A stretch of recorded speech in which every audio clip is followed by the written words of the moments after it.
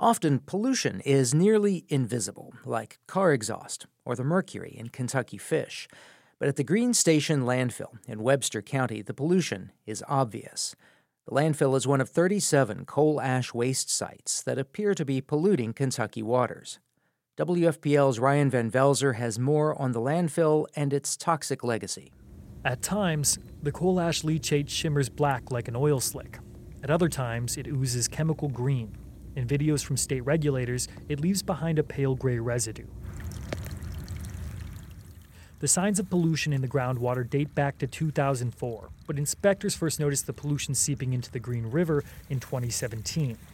That summer, WFPL Director of News and Programming Erica Peterson saw it while on a boat trip down the river.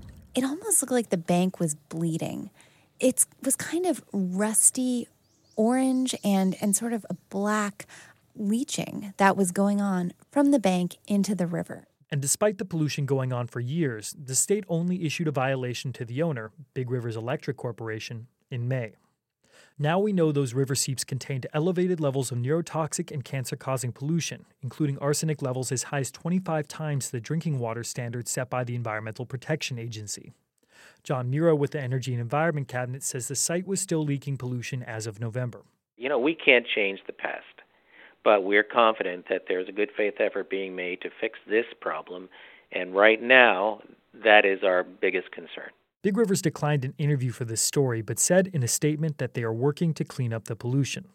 Emery Thomas is the superintendent for the town of Seabury, which sits just a few miles from the power plant and the landfill. I was born here and is here as long as I've been here, and it just is something's been here, something I've grown up with. Residents in the towns of Seabury and Beech Grove drink water that comes from an intake just a half-mile downriver from where the pollution is entering the river.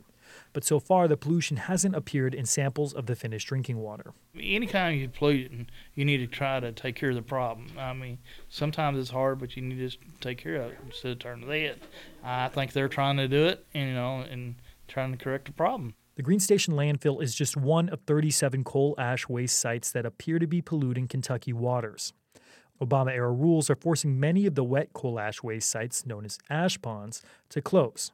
But Lisa Evans with Earth Justice says those rules don't necessarily apply to landfills. We found that an extremely high percentage of landfills were also contaminating groundwater.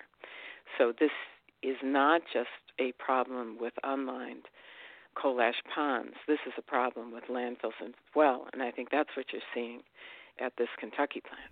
Tom Fitzgerald with the Kentucky Resources Council says utilities in Kentucky haven't been accountable for the way they manage their waste, and it's people downstream who pay for it. We socialize those impacts, and they become part of the background burden of pollution on these rivers and on these lands. And that's not an acceptable answer. Big Rivers is now digging trenches to route the pollution away from the river. But even then, it's still going to end up back in the water anyway. Big Rivers plans to dilute the coal ash waste and send it back to the Green River through a legally permitted outfall. I'm Ryan Van Velzer in Louisville.